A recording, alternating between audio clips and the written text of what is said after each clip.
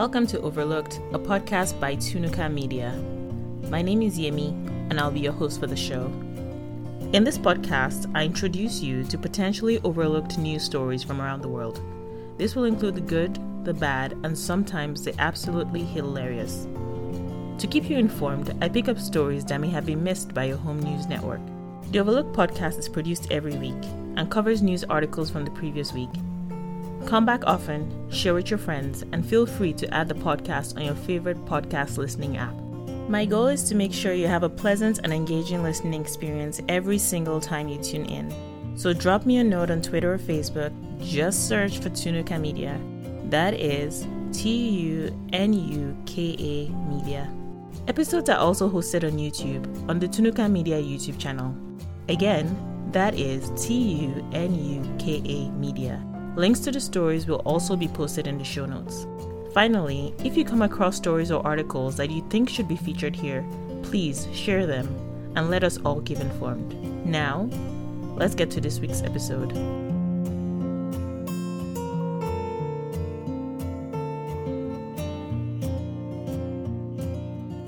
How is everyone out there? Hope you guys are doing well, keeping safe, staying indoors as much as you reasonably can. And so what I wanted to do is start this week's episode with some nice and uplifting news. So in our first story this week, Atlanta media mogul Tyler Perry paid the groceries for all shoppers during senior hour on Wednesday morning. So that would be, I think, Wednesday the 8th.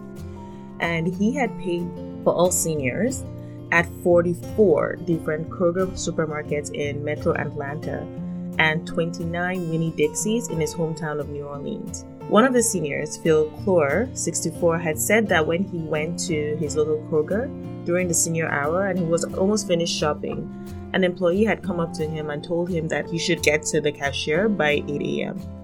When he arrived, a grocery bag had already been placed on the credit card reader, so he tried to take the bag off so he could pay himself. The grocery clerk had said he shouldn't worry about it, and his groceries, which were $290 had been paid in full. Now, this must have been such an awesome feeling for him that day. So Phil Clore still has a job. So what he did was that he decided to pay it forward, and he immediately donated $300 to the Atlanta Community Food Bank. Our next story is from Saskatchewan, Canada.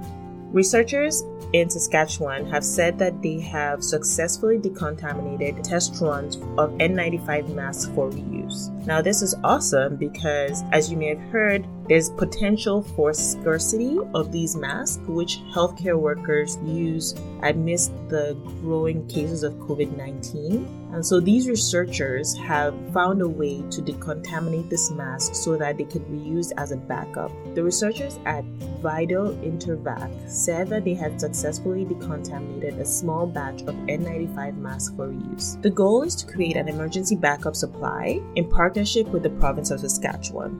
Now, according to Volker Gertz, Director of Vaccine and Infectious Disease Organization International Vaccine Center, that is a mouthful, Vido Intervac at the University of Saskatchewan, the N95 masks can be decontaminated for use between 5 and 10 times. The Saskatchewan Health Authority has set the limit at 5 times. Gertz estimates that Vido Intervac could possibly decontaminate up to a couple thousand masks per week. Gertz also said the process could be extended to other personal protective equipment, also known as PPE, and is an excellent contingency plan for potential shortages. So the next story I'm going to cover is a follow-up to a story I did last week. And so last week being the video you might have seen for April the 4th. So the week of April the 4th.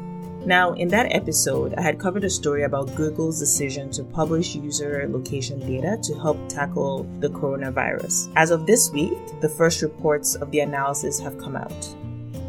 Google's mobility report looked at phone tracking data from the day of February 5th, 2020, then compared it to the day of March 31st, 2020, in order to examine the percentage change. Overall, the initial data, at least for the US, says that most states are hitting the stay-at-home orders. Now, go ahead and check out the websites. I've put the links, as usual, in the description. I've put the link to lawsuit.com where they've already visualized the data for parts of the US. And then I've also put the links to Google's community reports. In Google's community reports, you're going to be able to search for information for your local area. Why don't you check it out and let me know what you think? The next story is from Yemen. The World Food Programme is expected to cut aid in half in Houthi-controlled areas of Yemen. The World Food Programme is a UN agency that feeds more than 12 million Yemenis a month, 80% of whom are in areas controlled by Houthi forces. The WFP is said to have aid to part of Yemen's Houthi-controlled areas due to a funding crisis. According to the UN, some donors have stopped their aid over concerns that deliveries were being obstructed by Houthi forces. From mid-April, families will get aid every other month instead of monthly. In some background, the Houthis seized control of much of the west of the country just over 5 years ago. The war in Yemen has been described as the world's worst humanitarian crisis by the United Nations. According to the UN's UNICEF, more than 24 million people, or some 80% of the population, are in need of humanitarian assistance, including more than 12 million children. So about half of those who need humanitarian assistance are actually children. Now, in response to this, Houthi officials have hit back, accusing aid agencies, including the World Food Programme, of corruption and mismanagement. Now, for over half a decade, Yemen has been mired in political unrest and conflict, which intensified in 2015, and as of today, there's really no signs of resolution. For background and history on the Yemeni conflict, I've included in the show notes some historical links. So these are not the links to the current story, but they're links that I found to help people understand how the conflict in Yemen has gotten to where it is today. So the next story is from China, specifically Guangzhou. Over this last week, I began to see news articles that Africans were being ejected from their homes and hotels in China over fears of the coronavirus. Now, the African community in Guangzhou is on the edge after there has been widespread accounts that were shared on social media of people being left homeless this week as China's warnings against imported coronavirus cases stoke anti-foreigner sentiment. In the southern Chinese city, Africans have been evicted from their homes by landlords and turned away from hotels, despite many claiming to have no recent travel history or known contact with COVID-19 patients. According to reports, foreigners, particularly Black people, are currently not allowed to access public places, including malls, restaurants, and hospitals. To quell the ejections, a meeting has been held between the African community leaders in Guangzhou and the government. Now, those evictors have said that they're being discriminated against. So we have a report from someone called Tobina Victor, a Nigerian student in Guangzhou, that said that he had been singled out as having the virus. According to Victor, he had already paid his rent and then was chased out. Since then, himself and others have been sleeping on the streets. Now, this is not limited to first-generation Africans, but to everyone of African origin. Now, this week, the U.S. consulate in Guangzhou warned African Americans to avoid travel to that particular city. In the statement, it says that in response to an increase in COVID-19 infections, officials in Guangzhou metropolitan area escalated scrutiny of foreign nationals. As part of the campaign, police ordered bars and restaurants not to serve clients who appeared to be of African origin. Moreover, local officials have launched a round of mandatory tests for COVID-19, followed by mandatory self-quarantine for anyone with African contacts, in quote, regardless of recent travel history or previous quarantine completion. Now, African Americans have also reported that some businesses and hotels refuse to do business with them. And that ends the quote from the U.S. consulate. While some residents have been evicted, others have told news agencies, including the BBC, that they have been put into forced quarantine without knowing the results of their tests. Guangzhou is home to one of China's largest African communities. The increased testing and quarantine measures in the community has come amid heightened media coverage of the so-called second wave of coronavirus cases emanating from infections outside China. Since March, Guangzhou has required people arriving from abroad to be quarantined for 14 days. Now, one aspect of the data that has received less public attention is that on March 26, Vice Minister of Foreign Affairs Liu Zhahui said that 90% of the cases imported had Chinese passports. The evicted foreigners are calling on the African Union and the United Nations to intervene and stop the ongoing eviction in the province. Various African countries impacted have advised their citizens to report themselves to their nearest consulate in the Asian country for proper documentation and further action. In our next story, the Chadian army says that it has killed 1,000 fighters during an operation against the Boko Haram group in the Lake Chad border region. Lake Chad itself is a vast, marshy body of water that borders Niger, Nigeria, Chad, and Cameroon. According to military sources quoted by news agencies, the attack was on an army base in the inland of Boma and lasted for about 7 hours. Army spokesman Colonel Aguna told the AFP news agency in particular that 52 troops had died during the operation, which was launched on March 31. Aguna said that the operation, which was launched after nearly 100 soldiers were killed in a Boko Haram attack last month, ended on Wednesday after armed fighters were forced out of the country. It is the first official snapshot of an outcome of Operation Bahoma Anga. That's actually a pretty cool name. Operation Bahoma Anga, launched after the March 23 attack by Boko Haram. The Boko Haram insurgency began in northeast Nigeria about a decade ago. The violence has spread to neighboring countries, killing more than 30,000 people and forcing 2 million people from their homes, according to the United Nations. Boko Haram promotes a version of Islam which makes it haram, or forbidden, for Muslims to take part in any political or social activity associated with Western society. This includes voting in elections, wearing shirts or trousers, or receiving secular education.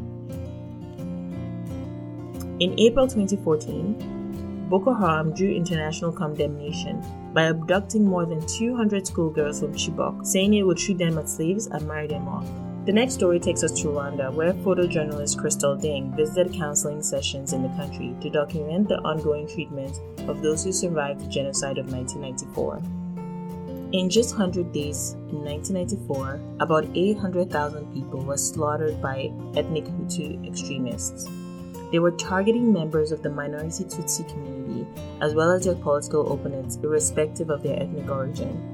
Sitting in 5 sessions led by Rwandan counselors, Crystal heard many stories of horror as the participants recalled trauma they had experienced as children. Many had lost their parents, siblings, and extended family. Her photography project is entitled Yours is Going to be Healed as Well. This is a good opportunity to remember one of the worst ethnically motivated violence that occurred in Rwanda, one of the smallest countries in the African mainland. In our next story, Pixar pioneers behind the Toy Story animation win the equivalent of a Nobel Prize in computing. Toy Story is a 1995 American computer animated buddy comedy film produced by Pixar Animation Studios and is released by Walt Disney Pictures. It was the first entirely computer animated feature film, as well as the first feature film from Pixar.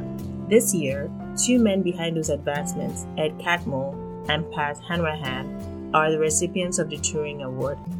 The award recognizes lasting and major contributions to the field of computing and is considered to be the Nobel Prize of Computer Science. Dr. Catmull is one of the founders of Pixar, the studio behind Toy Story.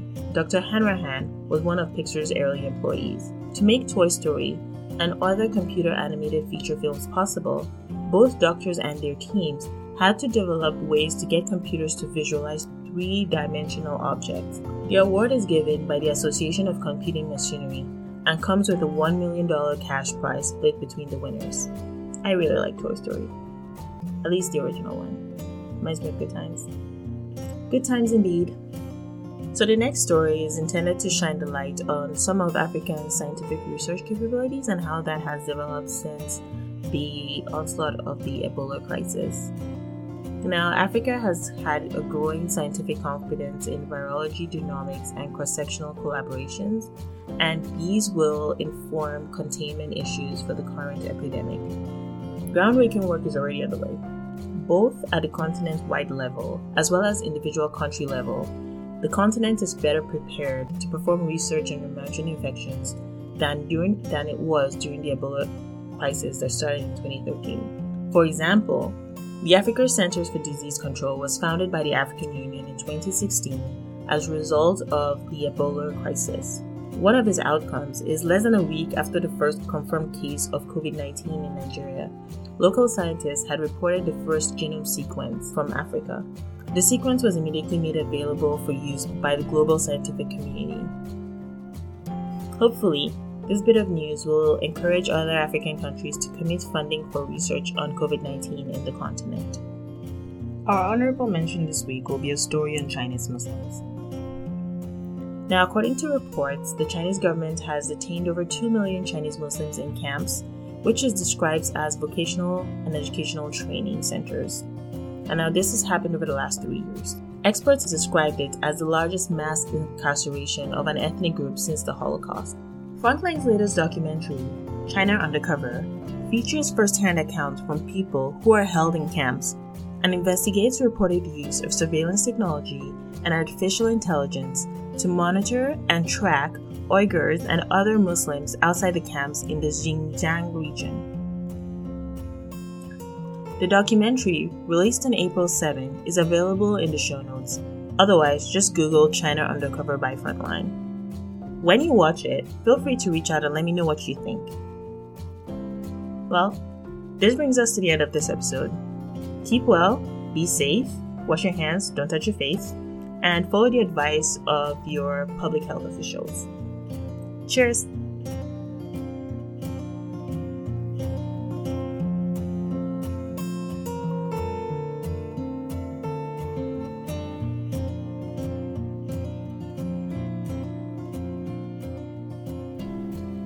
Thanks for listening. As a reminder, the podcast will be released every week. Also, don't forget to follow Tunuka Media on Instagram, YouTube, Facebook, and Twitter. Connect to say hi, or even share your stories that are happening in your local area or region. Nothing is too big or small. Thanks again, and now for the bloopers.